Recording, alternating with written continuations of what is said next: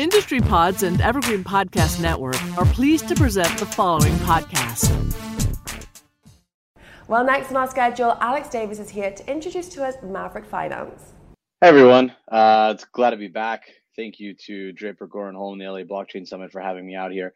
It's pretty late where I am, 3 a.m. over in Israel. And I'm here to talk about essentially unlocking the world of from legacy financial systems.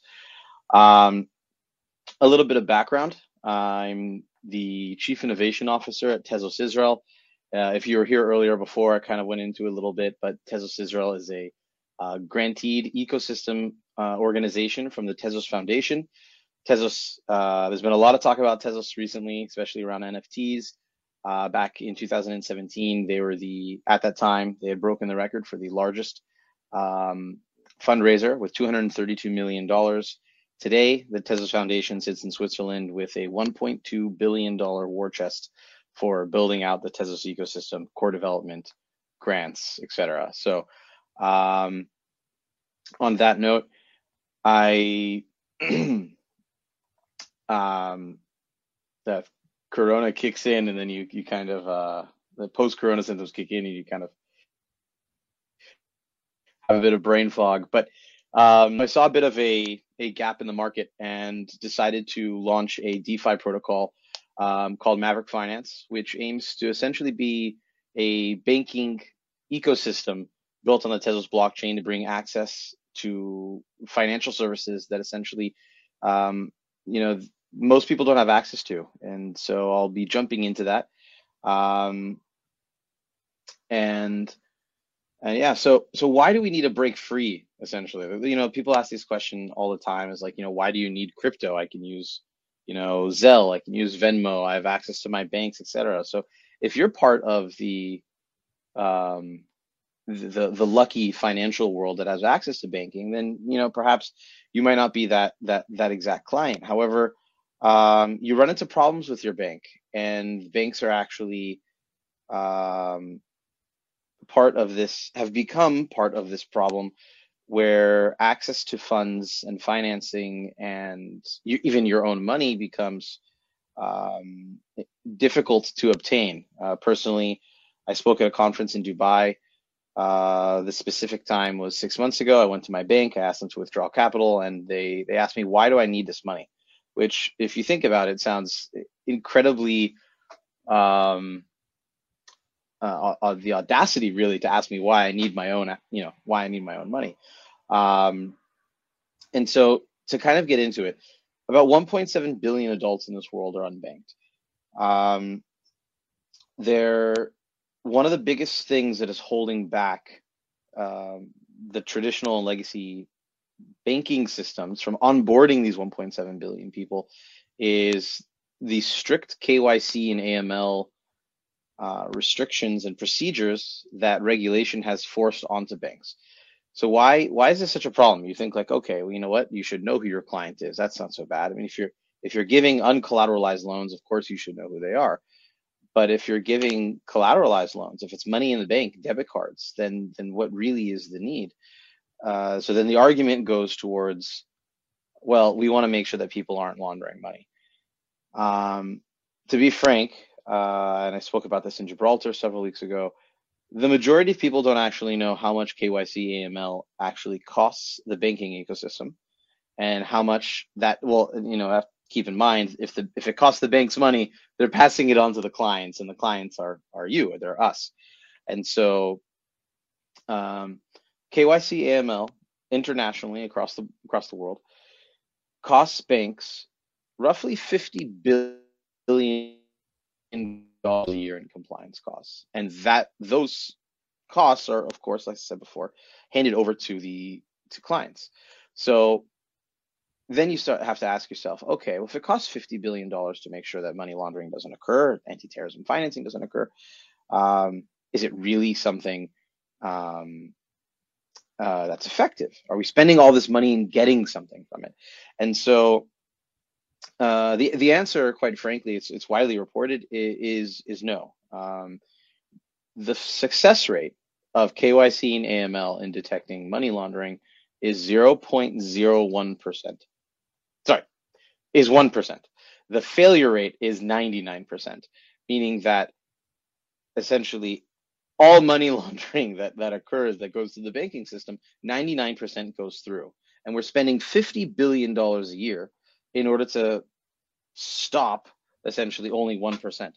And so the burden that this places on companies, the burden that this places on consumers, on entire economic structures is outrageous. If you think about it, it's why you need to enter in your passport and your ID for Binance now. It's why sometimes they won't let you open a bank account. Personally, over here in Israel, my partner and I opened a joint bank account, and it took 57 signatures, extra signatures because I'm an American.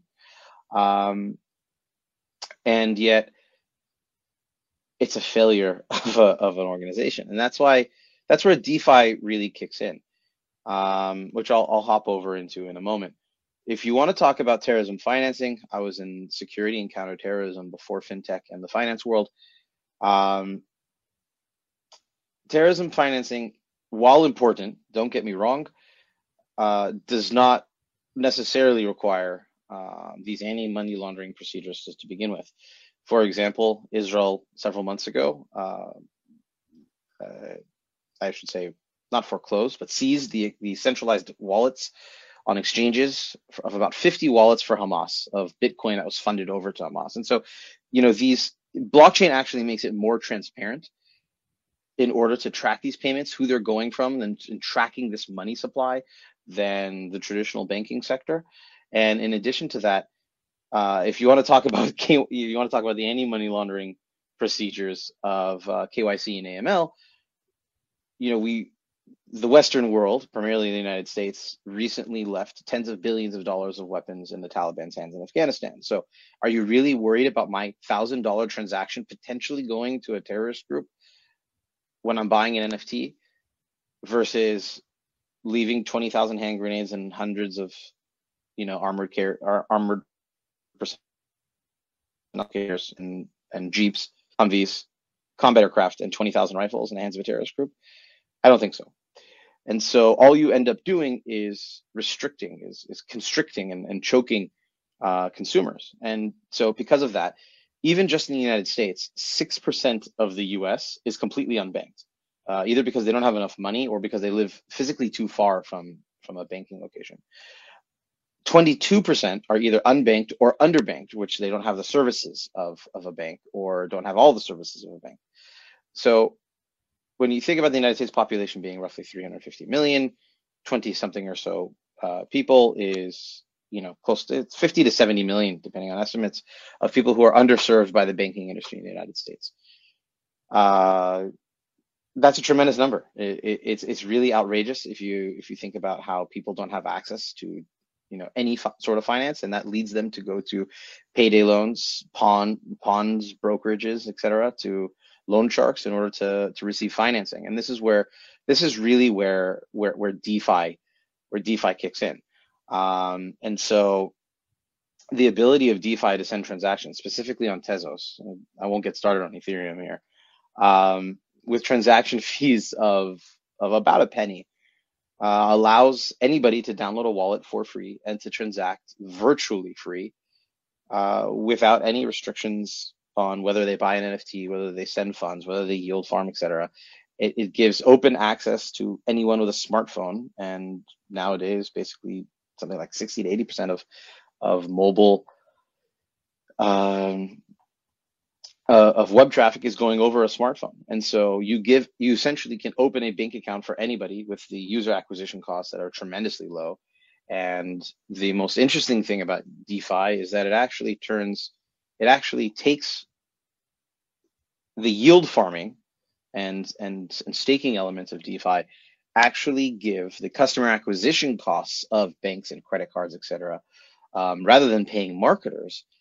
They actually pay back that money as forms of equity, token value, to the users who use their platform. So rather than losing these income streams along the way as a company goes through their burn rates, they give that value back over to consumers who have traditionally enough money to put into traditional investments, or who don't even have enough money to open an investment account, or don't have enough money to put a down payment on a house.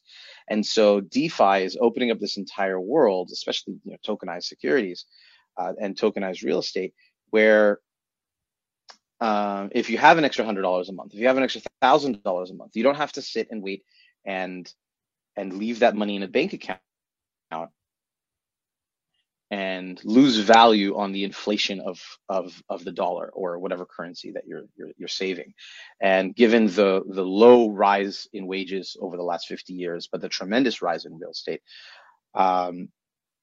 you're essentially, it makes it impossible for the average retail investor, person, if you want to think about it that way, to buy a home. If you're looking at needing a down payment, and if it takes you 10 years of aggressive savings to buy a home, by the time that 10 years comes, the real estate prices rise, and now you don't have enough money for the down payment for that home. But if you're able to put your let's say your extra couple $100 a month, $1,000 a month into a tokenized piece of real estate, a tokenized security, an asset that will not only have its principal rise, but also have returns on your investment on a monthly or yearly basis, then you can compound your savings accounts, which today are traditionally really low, around 1.5%, and actually end up lifting yourself up by the bootstraps. For those who hate or don't hate the term or the history behind it, the laws today do not allow your average citizen to actually invest in themselves. They actually restrict them from moving up in this world. And so DeFi, in this wide range of things, decentralized finance, it's not just Aave, Compound, Maker, Yearn. It's also the ability to buy art with NFTs, which has been a huge topic of discussion tonight. It's the ability for your retail investor to not have to be an accredited investor with $1 million of net worth to be able to buy $1,000 of real estate at a time. It's the ability to transact in seconds between value that you have. A personal story, there was a drop on Tezos with NFTs. I had some coins on a completely separate blockchain from Tezos. I swapped those assets into USDT, sent the USDT to Binance, swapped that USDT into XDZ, withdrew that XDZ to a non-custodial wallet, and had enough XDZ in my NFT account or NFT wallet in order to buy that NFT. This entire process took less than 5 minutes. And if you think about this world where even a wire transfer, which costs roughly $40 and takes at least 1 day, that's if the recipient's already verified. It could take up to a week to verify a recipient.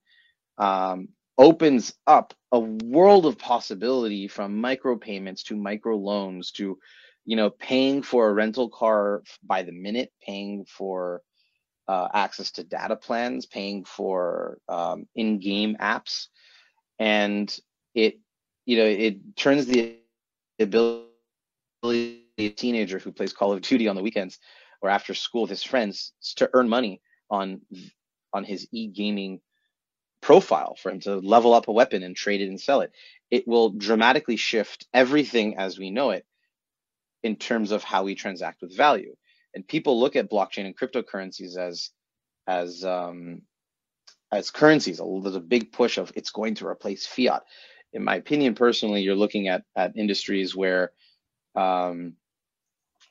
essentially these are crypto assets. This is a form of buying an asset of how we interact with value over the internet. It allows us to transact value, and you're gonna see this shift from analog value systems, such as stock papers, which now have gone digital, but in a centralized manner, deeds of land, your pink slip for cars, all go onto a blockchain, all in as a back-end layer. And so we're going to see this roaring 20s of how we interact with value, the same way that we saw Napster and digital music affect the music industry. We're going to see blockchain as a technology in a back-end layer completely affect the way we and our children and grandchildren interact with value. So on that note, to mold into Mavryk Finance, the DeFi platform that I founded. We've built this to be essentially a digital DeFi banking ecosystem, where if you're familiar with MakerDAO does algorithmic stablecoins, and Aave does peer-to-peer, and Compound does peer-to-peer, and Curve does, stablecoin exchanges. And Maker, for example, has had problems with voter turnouts. Aave hasn't, Aave and Compound are very, in their peer-to-peer lending systems. Curve is still just a stablecoin exchange like you would find in a mall in a touristic neighborhood. And so we looked at what we wanted to build with Mavryk, and we wanted it to be an all-encompassing place because, something that's dramatically missing from this decentralized finance ecosystem is the ability to use one platform with an easy to use UI UX and have access to different features that you would need to gain access to, whether it's loans, whether it's lending, whether it's pushing out your assets, as giving your assets to earn yield on them. And so that is Mavryk Finance essentially in a nutshell. You can check out Mavryk Finance at mavryk.finance, or you can see our handle at mavryk_finance on Twitter and follow us. Thank you very much to the LA Blockchain Summit. I'm being motioned that I'm out of time. And thank you very much to Draper Gorn Home here for the if you have any questions, and have a great night.